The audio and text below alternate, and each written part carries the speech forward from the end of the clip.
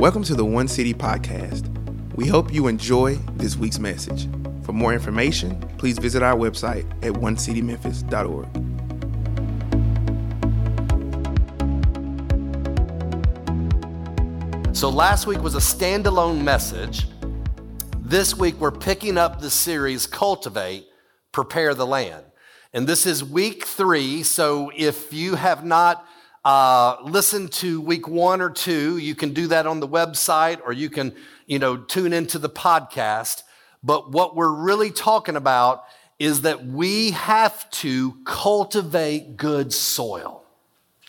Because if we don't cultivate good soil, guess what? What's necessary for weeds to grow? Nothing. Right? What's required for weeds to grow? Absolutely nothing. So if you are not proactive, then the weeds are active and they're going to take over. Now, there are certain things you do as a preacher that you never really think about that you would do. So, I had to go do a little research on weeds, right? So if you want to know why weeds are so effective at being weeds, listen to this. Weeds make lots of seeds. All right. So the dandelion, right? You ever, blew all the seeds off of one? Well, you just blew about 100 seeds into the air. The wind carries those seeds, plants them far and wide. All right. And then here's what happens. Weeds, imagine this. They're known for being bullies to other plants. They compete for resources. They grow faster because they have a shallow root system. And have you ever noticed this? They're incredibly difficult to kill. What are the weeds that keep resurfacing in your life? How do we fight the weeds? There's many ways. But one of the things that we've got to learn is we need to be on guard against the enemy. All right? And when I say we've got to be on guard against the enemy, nothing great happens without opposition. And he's always opposing what God wants to do. Now, what happens if you underestimate the enemy? You become vulnerable and easily deceived. And he can take root in your life in ways that you don't even recognize it. But what happens if you overestimate the enemy? You become fearful. No, he is a defeated foe, but he's still dangerous. He's defeated, but he's still dangerous. And we need to learn how to take authority over him, all right? And what we're trying to do in this moment in our city is take authority over him, bind the enemy, release freedom, release love, release all the fruits of the Spirit, all right? And so we're going to be in Matthew chapter 13, and we're going through chapter 13 in this series with all the different parables. And this parable stresses what the enemy's doing, all right? And so if you'll look in Matthew 13, verse 24, I'm going to read verses 24 through 30. It says, he put another parable before them, saying, the kingdom of heaven may be compared to a man who sowed good seed in his field. That's what the kingdom of heaven is compared to. So when you see a rich harvest, it is a picture, a reflection of the abundance of the kingdom of heaven. He wants to give you the very best. That's what the Garden of Eden was before we messed it up a little bit, right? Verse 25. But while his men were sleeping, his enemy came and sowed weeds among the wheat and went away. Just kind of slipped in during the night, planted some seeds that none of us want there, disappeared without us really noticing. Verse 26. And so when the plants came up and they bore grain, then the weeds appeared also. Verse 27. And the servants of the master of the house came and said to him, Master, did you not sow good seed in your field? How then does it have weeds? Would you please be very, very careful about always noticing the weeds and not noticing the wheat? Why do we pay so much more attention to the weeds than the wheat? And when we notice the weeds, we're tempted to become prideful. And we always see ourselves as the wheat, by the way. We never see ourselves as the weed, right? But just there's a tendency here. How then does it have weeds? Let me give you a real shocker here. The church is full of weeds. The church is not perfect. It never will be perfect. When you joined it, when I joined it, it ceased to be perfect, right? So, he says, verse 28, then he said to them, an enemy has done this. So the servant said to him, then do you want us to go and gather them? But he said, no, lest in gathering the weeds, you root up the wheat along with them. Let both grow together until the harvest. And at harvest time, I will tell the reapers, gather the weeds first and bind them in bundles to be burned, and gather the wheat into my barn. There's a lot of really important truths for us to gain from this parable. Now, let me ask you this question. What do you want from your field? What do you want from your field? I mean, that's a good question. It's a question you need to answer. But let me give you a better question. What does God want from your field? Because sometimes we want something that though it's good, it's not his best. We want something that what we have to realize and understand is that the enemy's lies that are the most effective are the ones that are closest to the truth. An outrageous lie, you go, oh, well, that's just stupid. But a lie that's just 1 or 2 degrees off has just enough deception in it that it kind of sounds good, and it enables you to compromise just enough to still remain in control, then that's a palatable lie. So what God wants for us is better than what we can want for ourselves. So what does it look like for you to truly, truly submit to his goodness? You go, oh, I believe in his goodness. Oh, do you really? Where do you battle for control the most? And where you battle for control the most is probably where you doubt his goodness. And where you battle for control the most is where you might doubt his ability. And so we need to understand what are our tendencies in the world of control where we try to take the reins back and say, I can do it better than you. Though we don't intellectually say that, we practically do it. So in verse 25, he says, but while his men were sleeping, his enemy came and he sowed weeds among the wheat and went away. So what do these seeds look like? The seeds that the enemy sows in the church, by the way, in the family of God, among the people of God, these seeds, they look like God's seeds more times than not. He's disguising them.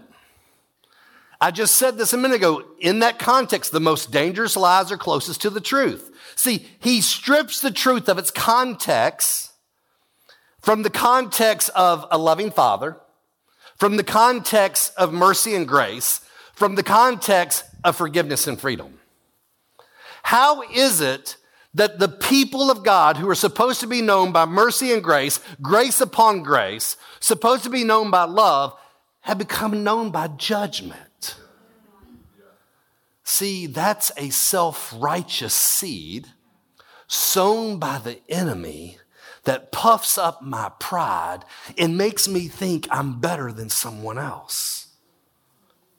See, they are seeds of the religious spirit, in many regards, counterfeit Christians. They're seeds of judgment. And all of us, to one degree or another, are tempted at different times to judge. We look down upon someone else. We criticize someone else. We condemn someone else. And indirectly, we make ourselves look better. Now, one of the things I want to bring back in the life of our church is this phrase that's been a part of my ministry for 20-something years. Imagine a perfect place for imperfect people. Listen to this. Those seeds of judgment, here's the thing. Jesus was friends with all the wrong people for all the right reasons. Hello. Don't you want to be that person? I want to be friends with all the wrong people for all the right reasons. In order to do that, we have to take our mask off. We have to quit pretending. We have to show that we have some flaws as well. And we have to share from our own vulnerability. And we have to say, I'm not better than you. I'm just forgiven. Yeah. All right? See, now listen to this. People are complicated. Anyone say amen? And the Bible shows it's possible. You really need to hear this. The Bible shows it's possible to be godly and yet still do ungodly stuff from time to time. Yes. You seen that proved out? Someone can truly be godly and yet still do some ungodly stuff from time to time. In our judgmental spirits, we see people as all or nothing. Why? Because it's easier to write someone off than it is to love someone through an ungodly moment.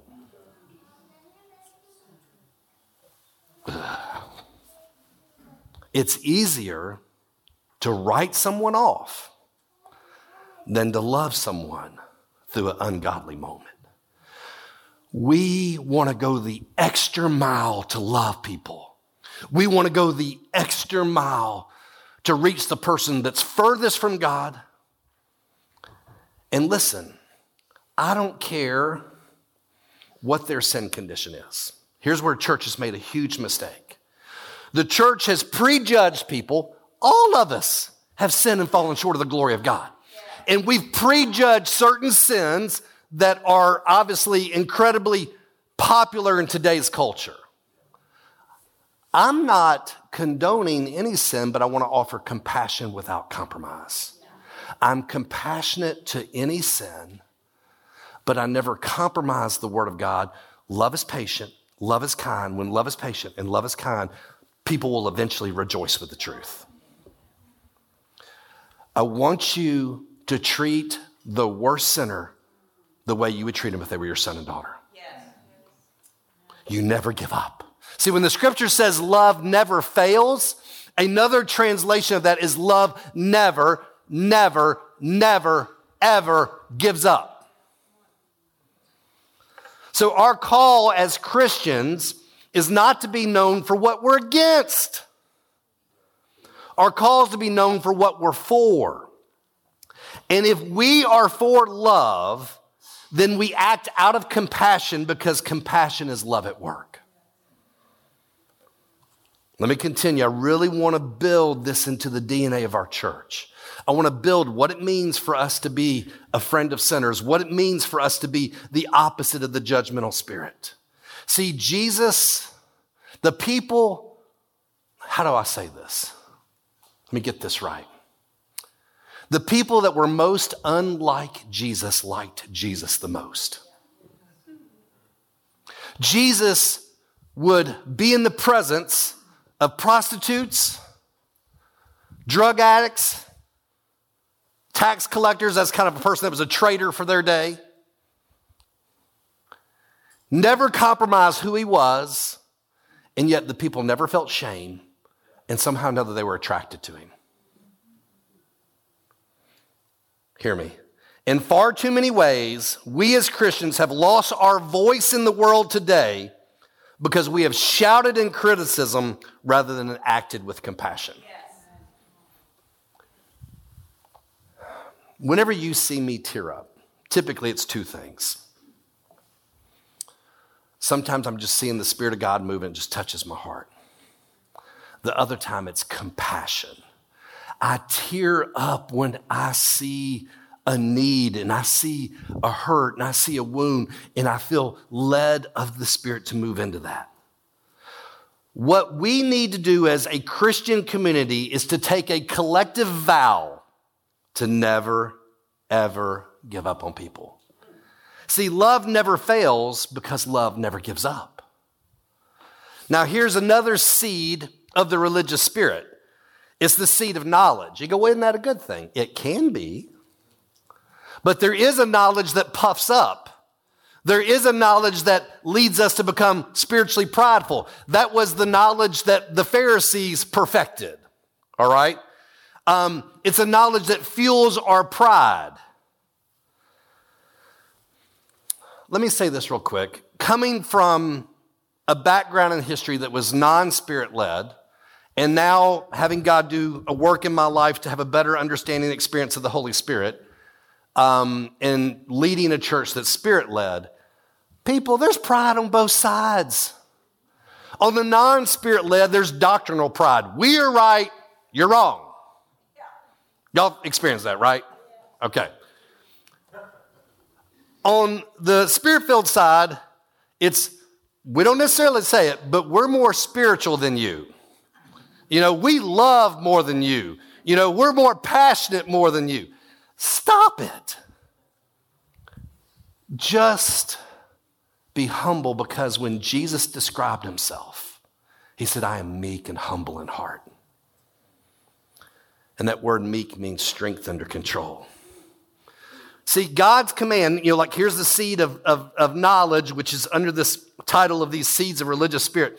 God's command isn't for you to know more, it's for you to love more. Watch this. He's not a principle to agree with or disagree with. He's a person to get to know. When we are singing certain things about anxiety, about fear, about division, about all these problems, don't attach the issue to the person and make the person the problem. They're just a person. They're struggling just like you struggle. So you've heard that saying before that we want to hate the sin but not hate the sinner. And I even hesitate using that because it's been so misapplied.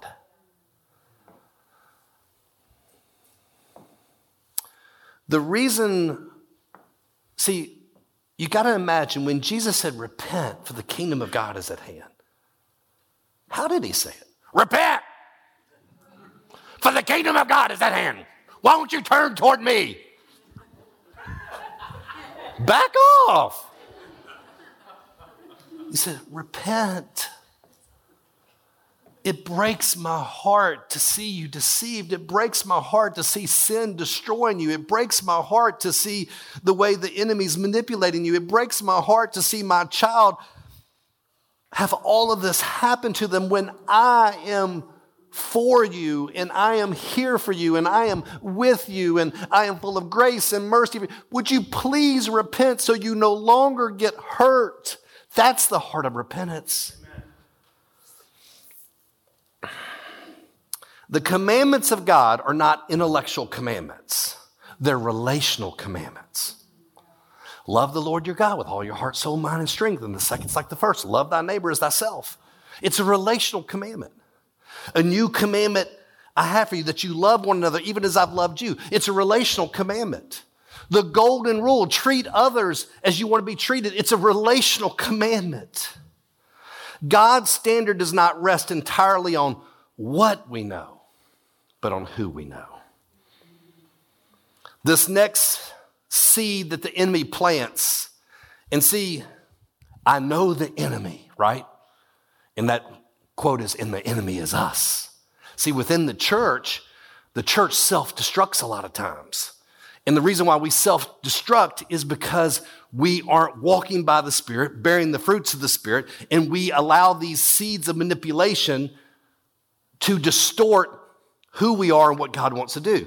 And so the next seed is the seed of comfort or the seed of compromise. Hear me clearly. I'd rather teach my children how to fight the good fight than run from the battle. There's a lot of us that think safety is just running away from the problem. Now hear me. For the joy set before him, Jesus endured the cross. He didn't run away from it. And that means, you got to hear this, joy is greater than shame. Listen, shame is one of the most powerful emotions that exist. Nothing will debilitate, devastate, depress, or embarrass someone more than shame. But the joy being talked about here is the joy of obeying the Father from a heart of love. The result of that obedience is that Jesus brings God's prodigal children home. Now watch this. The result of our living sanctified lives is that our joy is greater than our sorrow. You'll have sorrow in this world. You'll have trouble in this world. But our joy, who else can promise you? Who else can promise you that your joy is greater than your sorrow? Do you see the danger of the weeds? So the best protection work, I should say, is proactive work, all right? And so the best way to protect yourself from the weeds is to cultivate good soil, to cause your soil to be so rich, so fertilized, so full and abundant that it's producing the harvest. See, the focus is on the harvest, not the weeds. But there's also necessary protection work that is reactive work, not just proactive, reactive. And there are times you have to remove the rocks. Big deal, you got rocks in your life. Big deal, you got thorns in your life. Welcome to the party, right? Welcome to the party. You got problems. Let's be honest about it so that we can confess it. The word confess means I agree with God about my sin. I actually take God's side against me with my sin. I confess it. When I confess it, He forgives me and He cleanses me. And He makes me righteous, something that I can never be on my own. Now, what do we do with the weeds? Verse 27 and 28. And the servants of the master's house came and said to him, Master, did you not sow good seed in your field? How then does it have weeds? And he said to them, an enemy has done this. So the servants said to him, then do you want us to go and gather them? Can we just normalize the fact that there are weeds in the church? How many people in this city in particular have you heard, the church hurt me? You know what? Guess what? The world hurt you too. But it didn't offer you a Savior. It didn't offer you forgiveness. There are times, honestly, unintentionally, accidentally, I'm going to hurt you. I speak too many words to speak them all correctly. All right?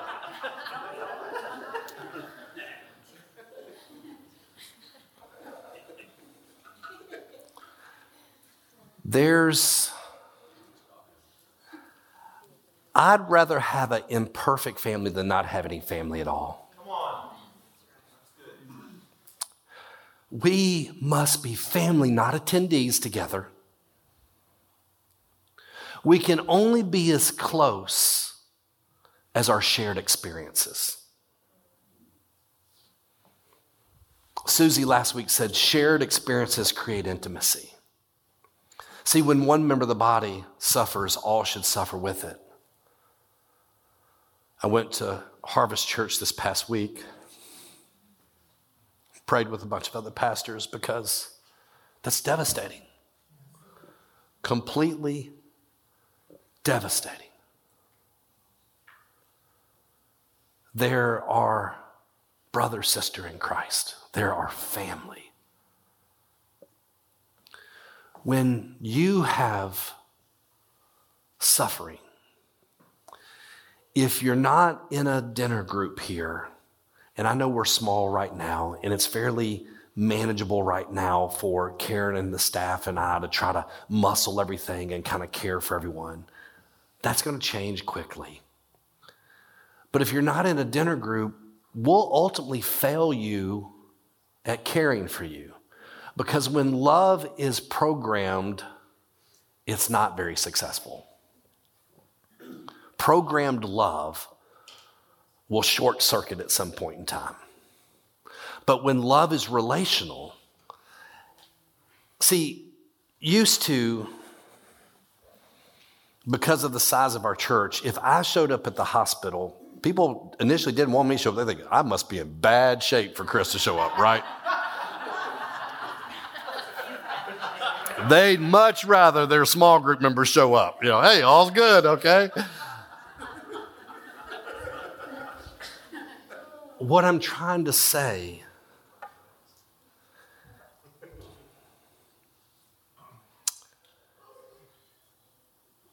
is every single one of us have our strengths and weaknesses. Love and celebrate people based upon their strengths. Yes. Be merciful, compassionate, and understanding with their weaknesses. The man that discipled me used to tell me, Chris, God's growing you as fast as he can without killing you. All right, so growth is something that I can't do alone. We need one another. See, there's weeds in the church, right? Now, what does that mean? There are unbelievers in the church. There are counterfeit Christians in the church. We've all done this before. There's times that we have head knowledge and not heart knowledge. There's times that the seed falls beside the road. There's times the seed falls on shallow soil, springs up to life quickly. The sun comes out, it scorches it, and it dies because it doesn't have a root structure. There's times that the riches of this world, the worries of this world are the thorns that choke it out and it dies. It's not our job to judge who's a weed or who's wheat. It's our job just to keep loving. Good word. And keep treating everyone like family because we are family.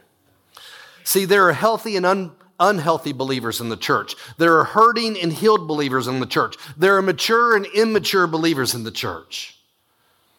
So what should we do? Golden rule. Maybe the most famous teaching in the world that's so little applied. Treat others as you want to be treated. Like, why do we see, the fact that a truth is simple actually means it's more powerful. Don't allow the famous truths of the Bible to lose their power because I know them. No, it's not I know them intellectually, it's do I know them relationally? Yes. Do I live every single day with a consciousness of the Spirit of God leading me, going, how can I treat others as I want to be treated? So that's the first thing we do. Second, we love one another. Now, listen to how the Bible describes love. 1 Corinthians 13. Love is patient. Why? Because we're imperfect, right? Love is kind. Love rejoices with the truth. Now, watch these last 5. Love bears all things, believes all things, hopes all things, endures all things, and never gives up. Please stop giving up on Jesus Stop giving up on his church. You're not going to find a better alternative. Stop giving up on God's people. We are flawed, but I promise you, we keep getting up with the singular goal to love you better. Now, what's the third one? Let me read verse 29 and 31st. They said, well, should we gather these? He says, no, lest in gathering the weeds, you root up the wheat along with them. Let both grow together until the harvest. And at the harvest time, I will tell the reapers, gather the weeds first and bind them in bundles to be burned, and gather the wheat into my barn. Don't risk gathering the weeds. Why? To gather them, you got to judge them. Don't risk uprooting the wheat. There are so many people who are so offended by the church today, so offended by believers. And they were planted in the church, but we judged someone, uprooted them, and it wounded a legitimate believer.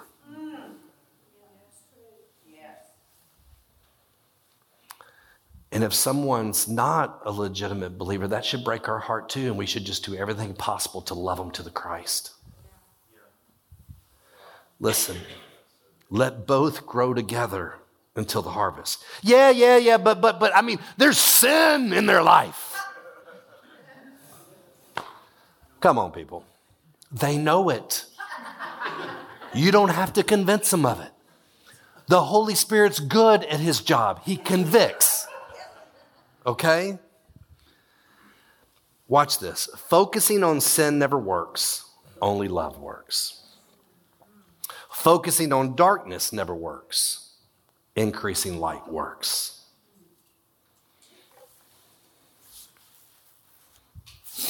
I've said this to you before, but it bears repeating right here.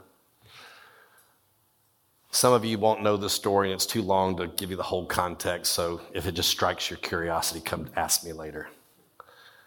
When my dad asked my mom to marry him for the third time, okay, there's obviously a big backstory there. My dad didn't ask my mom directly. My dad asked me to go ask my mom if she would marry him again. And my mom said, I love him, but I'm not in love with him. But if there's one thing I know this. No one returns home to rejection. She said the only chance that man may have to come to Christ and for our family to be healed is if I love him and we welcome him back. And my dad was saved and baptized at 71 years of age and died at 73. It matters. So whatever you do, don't be judgmental. Listen, judgment isn't the good news, right? We're supposed to be known for good news. And so many people think, I couldn't step foot in that place. Lightning would strike me. Judgment never brings the prodigals home.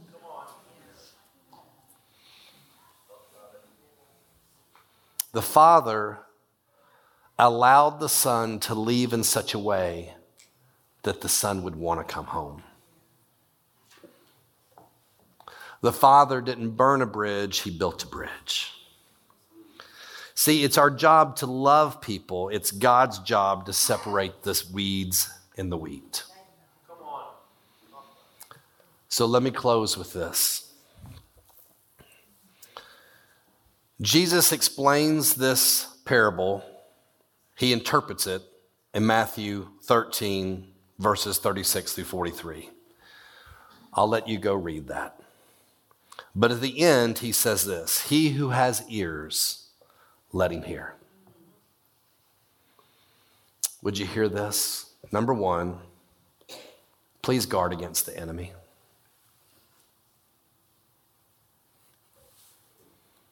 He's really good at his job.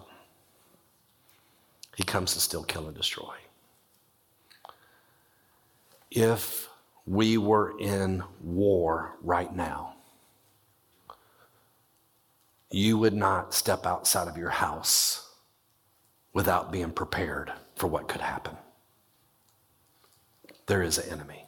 Guard against the enemy. Number 2, protect your own soil. Would you cultivate your soil? Stop asking someone else to cultivate your soil. I mean, have you ever gone over and worked in someone else's garden just without asking? No, you haven't. Like, it's your yard. Keep your yard green. Mow your yard. Like, make this thing look well. So, guard against the enemy. Protect your soil. / cultivate your soil. Number 3, love imperfect people. And number 4, judgment is God's job, not ours.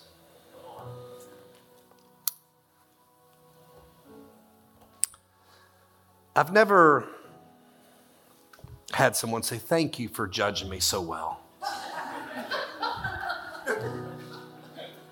I just really appreciate the intensity with which you criticized me.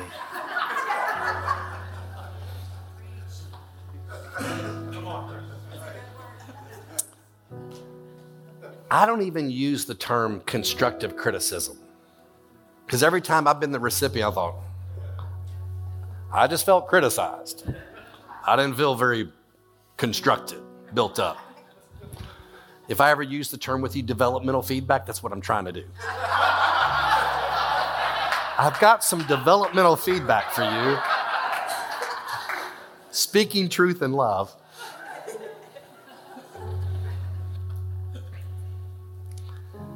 Here's the way I would love you to respond. We've been singing for a miracle in our city today, shouting over Memphis. The miracle has to happen in you first. Would you, this can be done right where you are. I'm going to ask Justin, if you wouldn't mind, just have some of the prayer team come up. Sometimes it's perfectly okay for you to make these decisions right where you are. Other times you need someone to pray with you. Other times you might need to, what I call, mark the moment. You may need to remember that, no, I was decisive in this moment. You know, sometimes when we make a decision in our head, it's kind of the mental gymnastics. It's like, yeah, but, I mean, did that really count? Did it really matter? You know, was I really serious? Here's what I want you to do. Hey, God, I surrender the soil of my heart to you. If it's hard somewhere, would you soften it? If it's got rocks somewhere, would you take them out? If it's got thorns somewhere, would you remove them? And just confession draws you close. Sin separates. So when you confess, remember, you've done this with your mom or dad. You've done this with your sibling. You've done this with a friend. Like, you know, a parent gets mad at a child, goes, go to your room. Separation. Ask for forgiveness. What do? You embrace. Whatever you need to confess. And confession's not always like the worst sin ever. Confession could be, honestly, I've just been pretty lame lately. I make lots of excuses. You know, I'm casual, convenient Christian. I'm not living my life with all of my heart, all of my soul, all of my mind, all of my strength. I mean, what if we just confess that? I'm not sold out. I'm not fully devoted. My heart's divided. Can you imagine what he would do? There's a story one time of offering plate being passed along. And this little boy's watching. Some people put money in and some people not put money in. And they're singing, I Surrender All. And the little boy puts the plate on the ground and he steps in the plate. He says, I am the offering.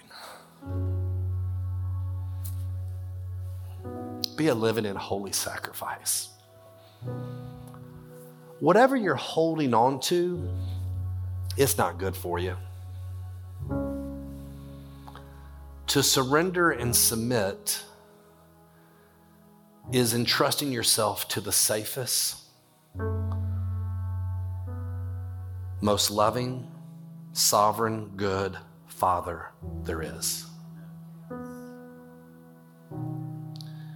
And then just do the work of a farmer daily. Just cultivate good soil. Make sure you get a little sunshine. Make sure you get a little rain each week. Watch out for the weeds. Don't make it overly complicated. And a harvest is going to occur in your life. And a harvest is going to occur in your family's life. And a harvest is going to occur in your circle. And when we win our circle, we'll win the city. Thank you for joining us today. If you enjoyed today's message, share it with a friend. And be sure to subscribe to this channel so you don't miss a single episode. Join our movement and help us to prove that love works. You can give towards our mission at onecitymemphis.org.